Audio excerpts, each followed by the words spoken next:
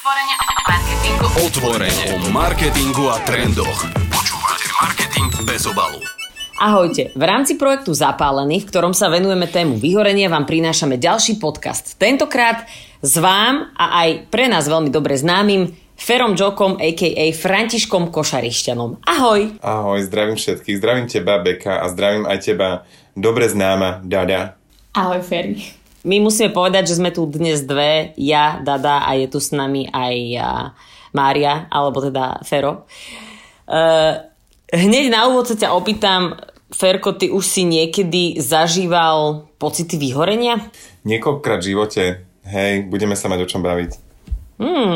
Vidíš, my sme vedeli. To znie super, to sa mi tu hodí. A teraz nevyzerá, že by si horel. No ono to je také, vieš, že teraz pracujem, takže vieš, to je istým spôsobom pre mňa stále akože práca, takže musím dať najavo, že som v pohode. Ale vlastne sme v podcaste, kde to nemusím dávať najavo, takže dobre, a horím. Ako sa to u teba prejavovalo? Teda hovoril si, že párkrát v živote si zažil takéto stavy. Vieš čo, asi ja myslím si, že som človek, ktorý trpí nejakou dospeláckou ADHD a že sa to nejak tak so mnou nesie od detstva a viackrát som vyhorel asi v každom povolaní, ale to nemusí byť len povolanie, to môže byť aj nejaká môžeš vyhorieť, si myslím, že aj ako napríklad člen rodiny, aj ako brat, aj ako syn, môžeš vyhorieť aj ako zdravotná sestra, čo som tiež zažil, aj ako učiteľ v nemocnici, v škole. A takisto môžeš vyhoriť aj ako komik, ako influencer. A myslím si, že tie sociálne väzby, chvála Bohu, tam nevyhorievam, ale spomenul som to, že aj to môže byť.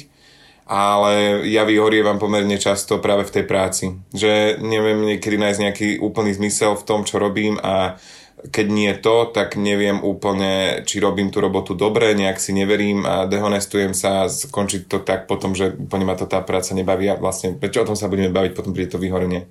A dá sa to podľa teba nejako oddychovať od tvojej práce, pretože ty v podstate máš toho naozaj dosť veľa, okrem toho, že teda na Instagrame, na Facebooku robíš videá, veľmi veľa ľudí sa na tebe dobre baví, pretože to, čo robíš perfektne, plus samozrejme sa staráš ešte o deti. Dá sa pre teba oddychovať? Nie. Iné to bolo, keď som robil v nemocnici a zobral som si voľno a dalo sa dohodnúť s mojou šéfkou, že počujem a ide to na mňa. Proste je toho fakt veľa a väčšinou ešte aj popri nemocnici som študoval na tej pedagogickej a robil ešte inú prácu, lebo ten plat v nemocnici je taký, aký je, a keď chceš ísť aj na dovolenku a kúpiť si na seba niečo nové, tak proste musíš mať 2-3 roboty. Ja, že mi povieš, že musíš okrádať svojich pacientov. Nie. A tak párkrát som zo stolika zobral tete, ale nie. A však to bola bohatá teta, veď to je v pohode. Áno, presne, mala čo, ale nie, čo si. V každom prípade, vieš čo, keď to ide na mňa, tak áno, dala mi hocikedy takú akože takú voľnosť a tak. Nie vždy to samozrejme šlo, ale mal som perspektívu, že to pôjde. A Instagram a Facebook je vec, kde môžeš veľmi rýchlo vyhorieť. Minimálne takí citliví ľudia, ako som ja, čo som citlivý.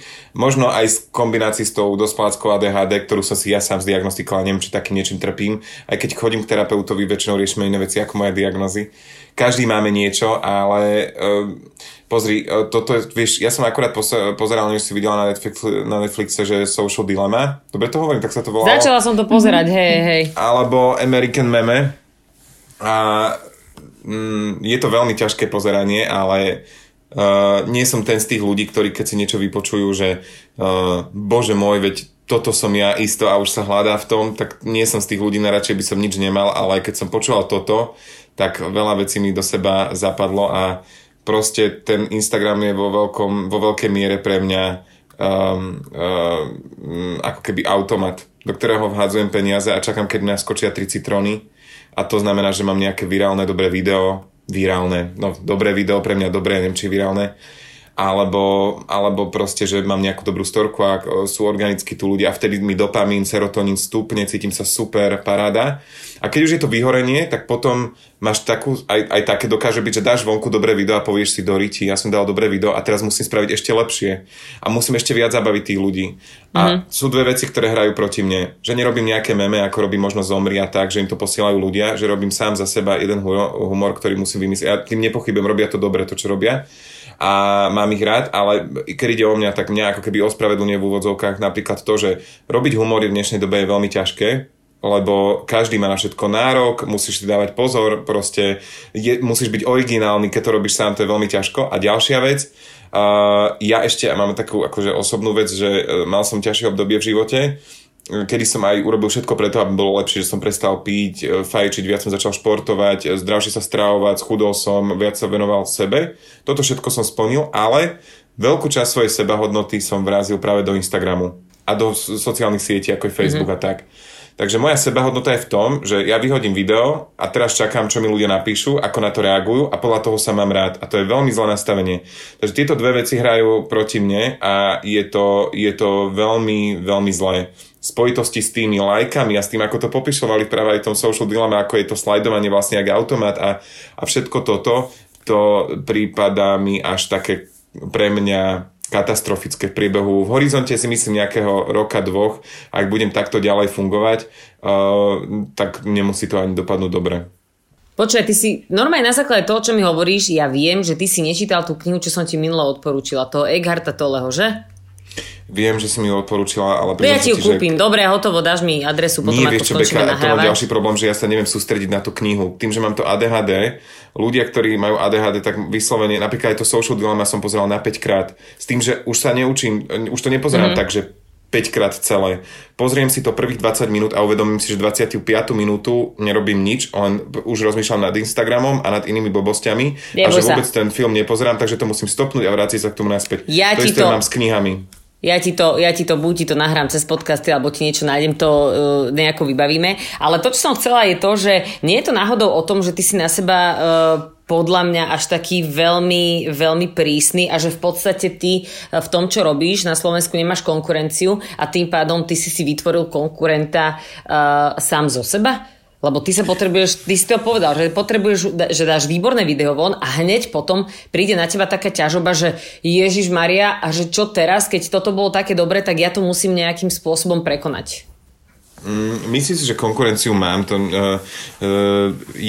Akože to, akým spôsobom robím ten humor, tak je pre mňa individuálny, ale to má asi každý nejaké písmo, vieš, každý komik alebo tak, ale komikov je už čím ďalej tým viac, alebo aj tých satirických stránok, ktoré to nemajú tak ťažké, ako to mám ja. A tým fakt sa nechcem ľutovať, že teraz je to moja voľba, to čo robím proste, to sa v žiadnom prípade neľutujem, ale chcem povedať proste, že aby som ti odpovedal na tú otázku, myslím si, že na 50% máš určite pravdu, že ako keby sám sebe som strašne prísny, ale zasa to pramení v tom, čo som povedal. Vieš, že toto mám to moje zlé nastavenie, že prísny som kvôli tomu, aby toho bolo ešte viac, aby ma mali radšej ľudia, alebo tá sebahodnota je proste v tom Instagrame.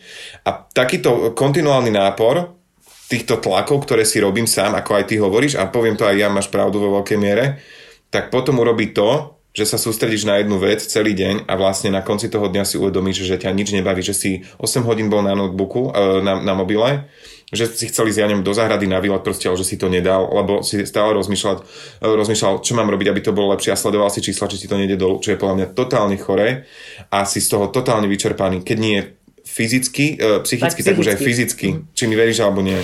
Počúvate Marketing bez obalu. No, to ti verím určite a ja sa ťa preto pýtam, že ako sa ty snažíš s týmto bojovať, lebo v podstate to, čo mi hovoríš, znie ako keby ty už si, neviem, že či na polceste, presne na tej téme, o ktorej sa rozprávame, alebo ako ty vieš jednoducho vypnúť?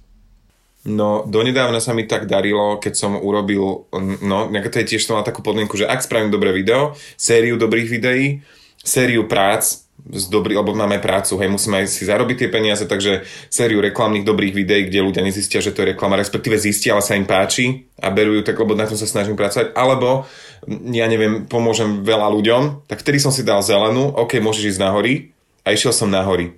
A donedávna som naozaj na tých horách vedel aj vypnúť. Áno, stretol som pár ľudí, ktorí ma poznali, pozbudili ma, potešili sa, odfotili sme sa odstupom času, ale mi tí ľudia idú na nervy, čo není normálne, veď to je práve, že tá satisfakcia tej tvojej práce a malo by to byť v pohode, keď za tebou prídu ľudia a povedia ti, že si fajn a chcú sa s tebou odfotiť a ja som, že pre Boha, že zás. Ja chodím, už mám normálne hrb, sa mi robí, lebo ja normálne chodím takto hlava dole, normálne ma aj bolí tam, keď už dám tak hlavu aj teraz a a chodím proste hlave do ma nikto nespoznal, ľudia mi idú na nervy. Ja som už na ceste k vyhoreniu, niekoľkokrát som to vyhorenie prežil, ale ak príde teraz, to nechcem písať niečo na čerta malovať na stenu, tak bude naozaj ťažké, si myslím. A ešte, aby som ti teda odpovedal, ako sa mi darí oddychovať, tak boli to pre mňa tie hory. Lenže posledný krát, ako som bol na horách, alebo posledných 2-krát, to bolo oddychovanie na 20%, lebo som zistil, že už aj na tých horách myslím na to, že málo pracujem, že kedysi som robil viac videí, viac som bol zábavný, viac ma mali ľudia radi, viac som bol aktuálny, lenže to sa proste nedá. To sa nedá byť aktuálny. A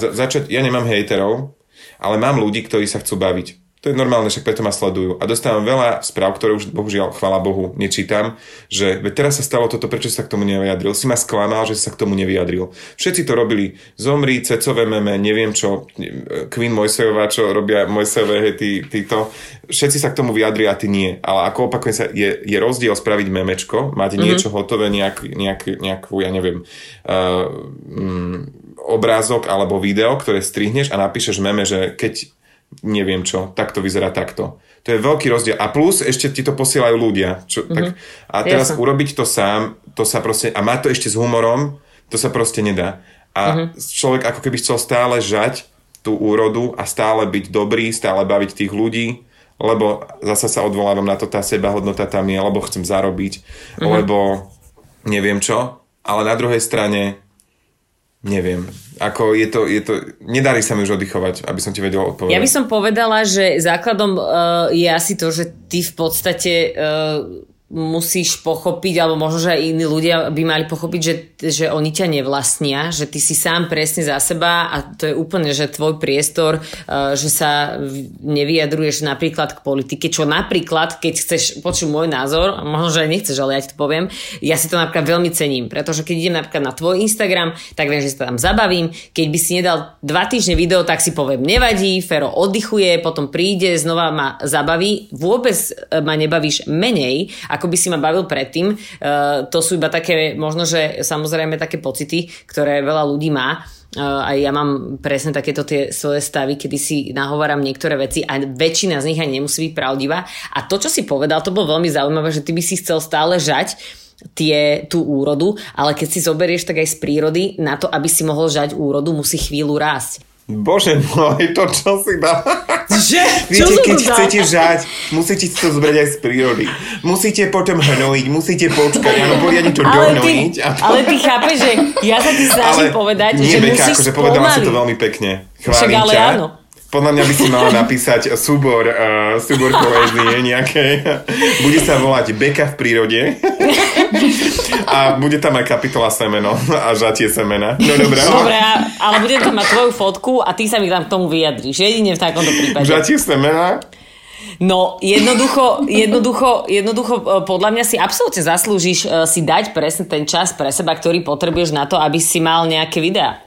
Keď ma sleduješ, ja všetko to, čo hovoríš, ja ti nenegujem, máš úplnú pravdu, súhlasím s tebou.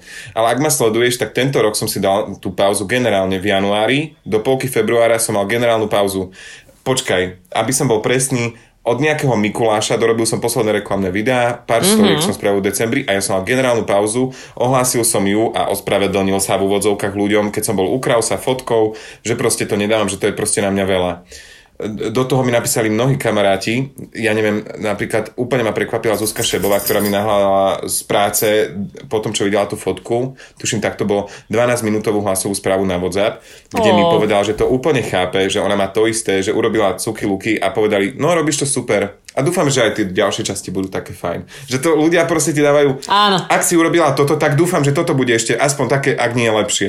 A to je taký záťah. A teraz, aby som ti ešte povedal toto, čo som ti chcel dopovedať. A potom, ja neviem, v apríli som mal pauzu, lebo som bol v Indii, tak marec, apríl, dal som si pauzu tam, prišiel som domov, tvoril som. Je pravda, že keď som si tú pauzu dal v Indii, tak bola skutočná pauza. V Indii som bol sám sebou, nikto ma nepoznal, robil som čo chcem, kedy chcem a kde chcem. Prišiel som do karantény a podobalo sa to tej Indii. Ja som robil u seba na dvore, na tom malom priestore, čo chcem, kde chcem, proste bol som sám sebou. A to je veľmi dôležité, ale že v dnešnej dobe práve tých sociálnych médií, a tým sa zasa možno odvolám pre tých, ktorí nás počúvajú a pozerali ten, alebo teda pozerali ten Social Dilemma, alebo aj American Meme, tak to zasa som do toho proste vpadal, zasa som tam, zasa sa mi to hlási do života. Ja sa nestretám s kamarátmi, málo som s rodinou, nehovorím, že ten čas nemám. Ja, Datka a Beka, ten čas naozaj mám. Pozrite sa, my sme si nevedeli nájsť čas na tento podcast, tak môžeme to takto verejne povedať, lebo bol so mnou furt nejaký problém. Ja som aj ten čas mal, ale sem potom nechcelo, potom aj chcelo, potom sa nedalo. Ja aj ten čas mám, ale mňa to proste vyčerpáva tie stretnutia s tými ľuďmi a vyčerpáva ma aj to, že musím na to myslieť, že ešte niečo je predo mnou a ja mám teraz napríklad urobiť, nebudem konkrétne, 2 reklamné videá, veľmi pekné, akože úplne sa to hodí jak mojej postave a ja nemám čiarku nápadu. A to je taký tlak, že v pondelok mám točiť a v stredu to má ísť von a ja nemám vôbec žiadny nápad a nechcem pustiť sračku s tým, že sa odfotím, ako robí polovica influencerov v aute s kolagénom a zajebe súťaž. Neviem, pripáte tam? Dúfam, že áno. A zajebe súťaž a hrajte o kolagén a o 4 iPhony a teraz také obaly na notebooky a ja neviem, čo, ja toto nerobím. Mne jasne, sa to chceš hnusí. To robiť kvalitne. Mne sa kurvy vždy hnusili. No. Takže, ale nie, mne sa to hnusí, ja toto nebudem robiť. Ja ak budem mať robiť niečo, tak niečo s tým som spokojný. Takých klientov, chvála Bohu, aj mám, ktorí sú aj spokojní so mnou a ja s nimi. A teraz to je ten tlak, že oni sú spokojní so mnou, nechávajú mi voľnú ruku, veď rob čo chceš, oni si myslia, že mi dali všetko tým pádom, čo aj akože potrebujem, ale zasa som v tom len sám, zasa len ja mám niečo vymyslieť a zasa ich nechcem sklamať, nechcem sklamať ľudí, ktorí to pozerajú a som v takom začarovanom blúdnom kruhu a začína to, poviem ti pravdu, mesiacmi kulminovať. My sme sa spoznali asi pred 1,5 rokom a vešala si mi zasraté boxerky na vešiak, ja si to pamätám, ale nie len strandu. A už vtedy som sa ti sťažoval, že niečo není úplne v poriadku. A to som robil ten Instagram 2,5 roka, keď si tak vezmeš. Teraz ho robím 4 roky a ja už akokoľvek sa snažím pracovať na sebe, akokoľvek si dám pauzu, akokoľvek sa snažím vypnúť, tak stále sa vrátim do toho svojho zlého mechanizmu. A ja teraz nechcem všetkých ľudí zhrnúť do jedného vreca, že to tak majú všetci, ale myslím si, že vo veľkej miere, alebo teda veľká vzorka takýchto ľudí je presne takých, ako som aj ja. Počúvate Marketing bez obalu. Pamätám si, keď sme sa stretli a pamätám si, že sme sa videli vlastne asi, že 3-krát, ale tak prvý raz sme sa stretli, že my dvaja a naozaj je pravda, možno, že to ostatní neveria, ale vešala som ti prádlo.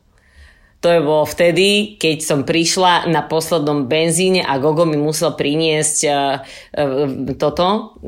benzín, lebo som zmeškala pumpu a ledva som došla k tebe. Bolo to veľmi zaujímavé. Ale čo som ti chcela a kde som chcela nadviazať, to bolo veľmi dôležité. Ty si povedal, že si tam dal takú tú generálnu pauzu. Potom si dal takú generálnu pauzu, keď si bol v Indii. Čo si robil počas tej tvojej generálnej pauzy? Lebo predpokladám, že tam si načerpal veľa energie, aby si mohol vlastne ty pokračovať. Lebo v podstate to vyhorenie znamená, že ty sa dostaneš do bodu, kedy už nevieš, ako máš pokračovať ďalej a potrebuješ pauzu, pretože nedokážeš zo seba nič vyprodukovať. Čo si robil? Robil som súbor vecí, ktoré ma bavili. A to je úplne, akože fakt, no robil som iba to, čo chcem a čo nechcú iní ľudia. Chápeš? Čo to bolo konkrétne? V Indii som cestoval a proste ráno som sa rozhodol, že sa pôjdem prejsť po ulici a prejsť po ulici v Indii je ako zážitok, vieš. A vrátil som sa naspäť a potom som sa najedol a potom sme šli na fakultatívny výlet, vrátili sme sa a potom som pozeral letenky, kam pôjdem v rámci Indie o 3 dní a kúpil som si letenku a už som sa tam tešil a sledoval o mieste, kam pôjdem. A proste robil som len veci, nikto ma do ničoho nehnal, nemal som žiadnu prácu, všetko som si porobil. Na Instagram som si sám pred sebou, čo je strašné, vypísal ospravedlnenku, ok, tak nebudeš tvoriť, lebo fakt ideš na dovolenku. A bolo to super, no. Ježiš, strašne sa ty musíš stretnúť s našou pani Deniskou Zlievskou, s našou psychoterapeutkou, ktorá sa tomuto venuje, lebo podľa mňa je ona skvelý človek presne na to, aby ti nie že ukázala, lebo tak ty vieš, čo máš robiť, ale dá ti také menšie rady, ako vypustiť ten tlak, lebo presne ako ty hovoríš, že keď ty už to aj teraz cítiš, že to v podstate na teba ide, potrebuješ urobiť kampane, máš tam stres a znova budeš asi potrebovať nejakú pauzu od toho všetkého. Keď si bol ale na Slovensku a to si bol asi na Slovensku, že? Tú pauzu, čo si mal. Tak keď si bol na Slovensku a dal si pauzu od týchto vecí, tak si robil čo? Ako si sa venoval sám sebe? V zásade som sa venoval akože záhrade. Začal som sa venovať aj Instagramu počas tej karantény, lebo som videl, že ľudia ma potrebujú a že potrebujem proste nejak odľahčiť, lebo vieš, v tej prvej fáze porovnaní s tou druhou fázou, ktorú máme teraz, korony, ľudia fakt nevedeli, že čo to je a ako sa to bude správať a tak. Takže boli vystrašení a strach, vieš, ako vie pracovať s ľudskými emóciami, takže som sa snažil ich zabávať, aby na to proste zabudli a urobil som sériu takých live vysielaní s Norou Mojsejovou a potom som urobil asi 3 také jedno z nich bolo uputávka na tie liveky a 2 také, že úplne od veci, že som robil len také, čo ma bavilo a bolo to fajn, ale v zásade, no bol som doma na záhrade, opaloval som sa, lebo bolo fakt teplo, ak si pamätáte na jar a sucho, že sa dalo vyjsť von a proste dal som si perinu, normálne, že perinu na zem, takú duchnú a láhol som si do nej v boxerkách, zarezal som si slipy do zadku, nech ma opali aj na polkách a proste som si užíval som si ten dom konečne, lebo predtým to je také, že aj teraz to tak mám, že no ale treba to spraviť, lebo ide jeseň. A ja to nechcem robiť, lebo sa mi to nechce, lebo mám s prepáčením sračky a potrebujem robiť kampane a iné veci. Ale proste robím to. Ale to je úplne iné niečo, keď robíš do nútenia a úplne iné, keď to robíš, pretože to chceš, že ťa to baví. A myslíš si, že máš teda pocit, že sa potrebuješ v niektorých veciach zlepšiť v rámci toho možno, že vypínania od práce alebo oddychovania? Alebo máš pocit, že takto je to OK? No samozrejme, že sa musím zlepšiť, ale mám taký strach z toho, že budem v konečnom dôsledku musieť aj tak proste, čo už hovorím dlhšie, že budem musieť proste urobiť rázny krok. Že to asi nepôjde proste pri mojej povahe, ako sa to dá u 90 možno percent ľudí, ja neviem si dovoliť tvrdiť to percento, že to urobia tak, že OK, teraz potrebujem pauzu, na 2 týždne odídem, načerpám síly, inšpirácie a vrátim sa do toho kolobehu. Ja si budem musieť robiť niečo, ako keď napríklad s tým alkoholom, že som mal problém, že som videl vyslovene, že pijem viac, ako je norma, že si nalejem aj sám, aby som proste zadusil nejaké problémy, tak som proste musel prestať piť, že som sekol. Takisto viem, že by som nevedel obmedziť množstvo cigariet, tak som proste prestal fajčiť. Alebo ja neviem, že tiež by som nevedel 2 dní dodržiavať napríklad celiatickú dietu, ktorú mám bezlepkovú, hej, ale že to musím stále, vieš, alebo ja neviem to vysvetliť. Takisto aj tu ja to chápem. Ty si proste, tomu, že keď už tak úplne. Hej, a ak budem musieť spraviť možno nejaký krok, tak to možno bude aj to, že ja som rozmýšľal nejakú čiernu fotku na Instagram, že sorry, ale ja neviem, kedy sa vrátim a či sa vrátim, ale momentálne takto. Majte sa pekne. Počúvaj, ty blázen, toto nesprav, však vieš, jak to znie, že ty tam dáš čiernu fotku, že neviem, či sa vrátim, čaute. Však ti vybuchne inbox, lebo si ľudia budú myslieť to najhoršie. Áno, Pane Bože, to nie, sprav to ale však ja by som tam napísal, vieš, v zásade, že proste potrebujem pauzu, že mám toho veľa a tak, ale vieš, že akože jasné, áno, že by som to takto spravil, ale rozmýšľal som už aj nad tým, že urobím blackout na svojom Instagrame a proste, že sa zrazu začnem venovať veciam, ktoré som robil dovtedy a že si vyskúšam zasa ten bežný život. Nechcem proste nemám rád také tie reči, proste keď mi začne niekto hovoriť proste, čo by som aj ja asi hovoril takému chalanovi, ako som ja, z pozície napríklad zdravotnej sestry alebo učiteľa, že veď si váš to, čo máš, veď nemusíš chodiť do práce, veď ako dobre zarábaš, veď sa ti darí, veď ľudia ťa majú radi a prečo si to nevážiš? To je zase taká podmienka, že ťa to ešte viac dojebe. Že ako si môžeš dovoliť nevážiť si samého seba a to, čo máš. Že to je ďalší stres. Ďalší stres z toho, že Pane Bože, veď fakt ja si to nevážim a ja mám toto a mal by som si to vážiť. Ja som teda poriadny lúzer. Tak to už ťa úplne dofajčí. Vieš, že už ťa zožuje tak, že vlastne nevieš ani, čo máš robiť. No tak to sú presne tie štádia. Od kamarátov také akože odporúčania, že váš si, čo máš. A to je najväčšia depka. Tak im to potom vysvetlím, že ďakujem, úplne si ma teraz zožul. Idem sa obesiť. No. To je presne to isté, keď si nastratý a niekto ti povie, že ale veď upokoj sa, tak vtedy mu povieš, no jasné, teraz som už úplne pokojný, mne tvoje slova totálne pomohli. Ďakujem, to som nevedel. Vieš, ale ja sa na tých ľudí nehnevám, lebo z ich pozície by som bol taký istý k takému človeku, ako som ja teraz. Hej. Takže keby raz mi niekto povedal v nemocnici alebo v škole, že mám depku, som vyhorený a neviem, čo ja robím videa na Instagram, tak mu takú pripáram, že sa z toho neotočí. Ale Ireku, ja tu mám pacientov 20, musím ich všetkých tam hygienu im porobiť, infúzie napojiť, lieky dať, zapísať chorobopisy a ty ešte ideš hundra, ja som 12 hodín v robote. Fakt by som takto reagoval. Musel som si zažiť toto, čo si zažívam teraz, aby som pochopil, že aj ľudia, ktorí pracujú takto, nepravidelne, čo je inak strašné bez harmonogramu, alebo pracujú mentálne, je naozaj náročné, viete to vyčerpať, viete to rozhádzať biorytmus a všetko. Počúvate Marketing bez obalu. Inak ono je to naozaj dosť náročné, keď sa ti snaží poradiť niekto iný, pretože nikto nechodí nikdy v tvojich topánkach. Ježišmaria, som znova zase Šuvadová. Rozumiete tomu, že ja dnes dávam také svetielkovanie v rámci motivačných rečí, ale to, čo som chcela je, že keďže rady od iných ľudí sú úplne že zbytočné a sú úplne na hovno, tak akú radu by si dal ty sám sebe, ktorú by si bol schopný prijať?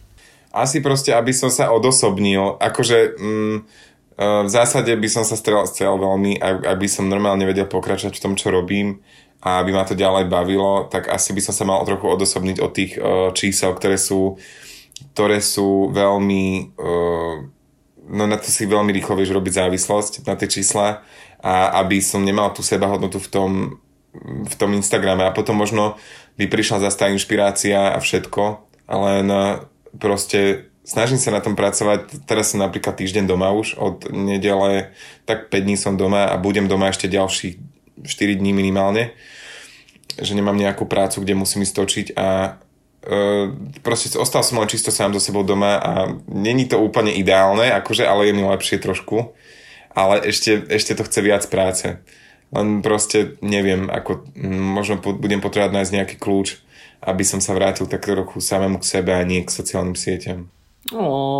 Ja si myslím, že sa ti to určite podarí a asi máme aj teraz pred sebou všetci obdobie, kedy sa budeme musieť viacej, či chceme alebo nechceme ponoriť do seba a vyriešiť si veci, aby sme sa cítili lepšie, lebo príjmať zvonka iba ten stres je podľa mňa najrýchlejšia cesta na psychiatriu.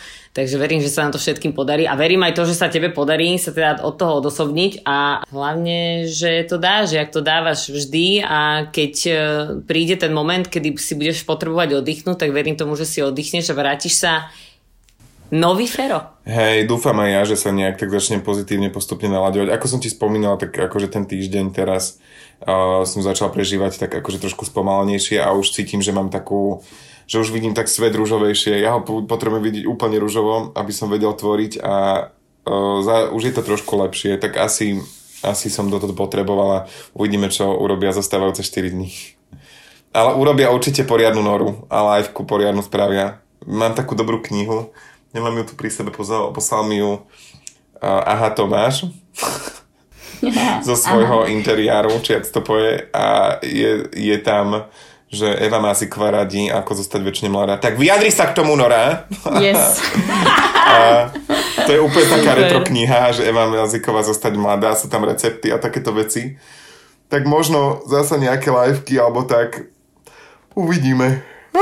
Je ráno. Nie, bože, už je 10:30, ja mám ešte ráno, chápete? Ja som po dlhej dobe stál, no vidíte? Že o 9:00 stanem a do 1:00 proste že som schopný do 12:00 byť na mobil, však to není normálne, ľudia moji. Kam speje táto doba? Tak ty vieš, čo s tým máš robiť, čo ti budú ostatní radiť, keď ti to presne vyhovovať, tak presne to, čo si povedal, podľa mňa platí, že si spravíš znova nejaký rázny sek a budeš sa venovať iba sebe. No hej, asi. A tak úprimne, vieš, lebo jedna vec je venovať sa sebe a vlastne sa sebe nevenuješ, lebo aj si niekde zavretá na hoteli na wellnesse, ale celý čas riešiš v hlave to, že ťa niečo čaká, že to nemáš urobiť, alebo si prokrastinovala. A ďalšia vec je naozaj sa venovať sebe. A to niekedy proste asi celkom aj umenie, hlavne pre takých závislých ľudí, ak sa tak mám nazvať, ako som aj ja. Uh-huh. A tak každý človek je úplne iný. Niektorí ľudia vedia oddychovať postupne a niektorí ľudia musia si dať veľmi vysoké tempo, aby potom zrazu spravili naozaj rázny krok a v podstate ideš do všetkého all in, vieš. Podľa mňa ty si takýto človek. Hej, a myslím si, že v tomto sa už asi nezmením, ale môžem sa aspoň s tým naučiť nejak žiť a predpokladať alebo predvídať, čo sa stane. Ferko, ja ti strašne pekne ďakujem, že sme si našli čas nakoniec spolu pokecať. Aj keď ja si myslím, že sme dali akože krásny príklad toho, že ako vie človek v tvojej pozícii v pracovnom nasadení sa zožužvať, ale na druhej strane ty si to sám povedal, že si potom dávaš tie oddychové časy a to si myslím, že potrebujeme asi úplne všetci, takže ti v tom budem maximálne držať palce. A počujem, my už by sme sa mohli normálne aj že stretnúť, aj keď akože sranda, že to hovorím deň pred lockdownom, tak neviem, keď sa nám to podarí. Lockdown či blackout, či čo to má byť, ja ani neviem, ale ani nerozumiem úplne tým zákazom a nariadeniam, ale že to samozrejme budem rešpektovať. Len proste je to akože celkom prúser babí, no. Je to prúser, ale verím tomu, že keď zostaneme v kontakte s ľuďmi, s ktorými si rozumieme a ktorí nám majú čo dať a pri ktorých vieme trošku oddychnúť, tak to bude good. A Datka, ty si už ako dlho doma na home office? Vieš čo, ja som, keď bola vlastne prvá vlna, tak nejako v júni sme sa vrátili do práce.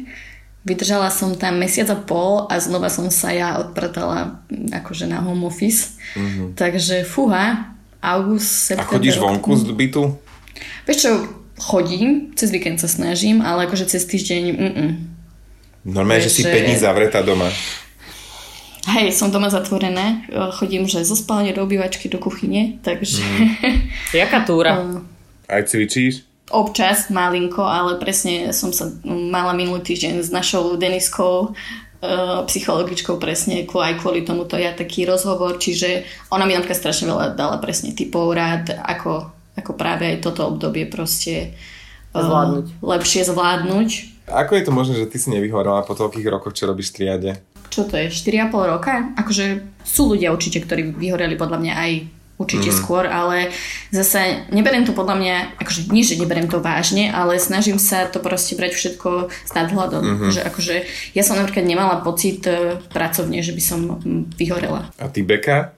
Ja som kedysi brala veci strašne vážne, no a potom presne ako Dada hovorí, že ja som sa potom snažila naučiť sa na to tak trošku, že povzniesť, lebo kedysi som mala proste až, neviem, či to máš aj ty, Fero, ale ja niekedy mám také normálne, že v bruchu, v žalúdku, mne normálne je, že zle, že normálne cítim jak kameň v sebe, lebo mi je zle z toho, že niečo som neurobila, alebo som mala pocit, že niečo som spravila zle a šéf na mňa nakričal a podobné veci a od určitého momentu som taká, že kokos, nejde mi o život, je to robota, je to iba robota a jednoducho viem to uzavrieť. Takže, ale stále mám niekedy s tým problém, ale nejak som sa to snažím sa to nejako iba odselektovať, vieš, že rozmýšľam nad tým, že či toto je naozaj môj veľký životný problém, alebo či je to iba vec, ktorá sa proste stane každému, keď niekde robíš, tak raz za čas tiež urobíš niečo, čo není na 100%.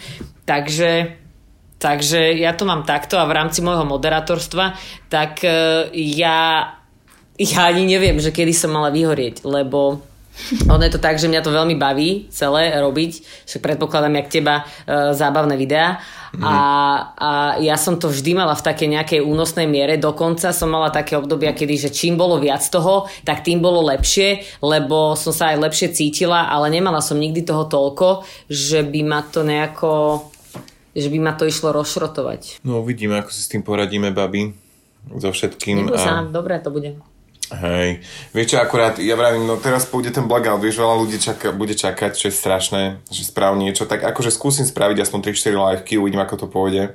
Myslíte si, že bude viac ľudí doma teraz po týchto opatreniach, čo idú byť? Vieš čo, aj musia byť, podľa mňa, lebo je to teraz tak nariadené, že musia byť a tuším budú aj nejaké pokuty. Ale oni môžu odísť a povedať, že no idem do Kauflandu, ktorý je do 9. otvorené, vieš.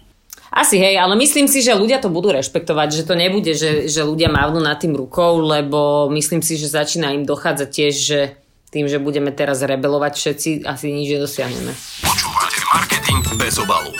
A dokedy máte takú víziu toho, že to bude takto, myslíte, že až do Vianoc? Ja dúfam, že nie. Ale ja som strašne naivná, podľa mňa. Ja som normálne, že niekedy až na facku by som si dala, lebo ja som strašne naivný človek. Ja napriek tomu, že si myslím, že som realista, tak asi som není, lebo ja si myslím, že však toto prežijeme a za chvíľku to bude naspäť, vieš. Ale možno, že si iba nechcem pripustiť, že to je inak. Lebo by to bol pre mňa náročnejšie sa s tým vysporiadať, jak to, že si teraz dávam nejaké falošné nádeje. Ja si myslím, že do konca roka to ešte bude určite v takýchto nejakých obmedzeniach. Akože mám pocit, že tí ľudia sa správajú menej zodpovedne napríklad ako v tej prvej vlne. Že napriek tomu, aj keď im to nakážu, tak že to bude náročnejšie teraz zvládnuť, ako možno sme zvládli tú prvú. A zase na druhej strane v tomto blackoute, alebo jak sa to volá, už som úplne tiež som pomilená, lockdown, tak aspoň vieme, že čo nás čaká a už sme nie takí vystrašení, lebo neviem, jak si to mali vy, ale ja som bola reálne, že vystrašená, ja som nevedela, čo sa deje, to bolo veľa ľudí, normálne slzy mi stekali, keď som videla ľudí v rúškach, ja som si pripadala jak v nejakom sci-fi filme a už teraz trošku vieme aj, že čo nás čaká, aj si myslím, že už že máme takúto skúsenosť nejakú, tak nám to veľmi pomôže v tom, čo teraz budeme riešiť asi medzi 4 stenami doma, alebo medzi veľkou túrou, jak si povedala ty, Dada, že z kúpeľne do obývačky a do spálne. No ja som rada, že som si vás mohla vypočuť takto vaše freestyly. Môžem ísť v útorok ku kaderničke? Nie. No, že vraj ona môže robiť, ale teba tam nepustia. Fakt? Aha. Ale môžete sa stretnúť v noci v lese medzi 1 a 5 ráno a môžete tam ostrihať. No veď inak strojčeky sú už také na nabíjanie. No a dojeseš svetlo a je to vybavené. Buď, že svieti telefónom. Babi, nič, zvládneme to. Ja som veľmi rád vás aj takto videl, aj počul. Dúfam, že ten podcast sa vám bude páčiť.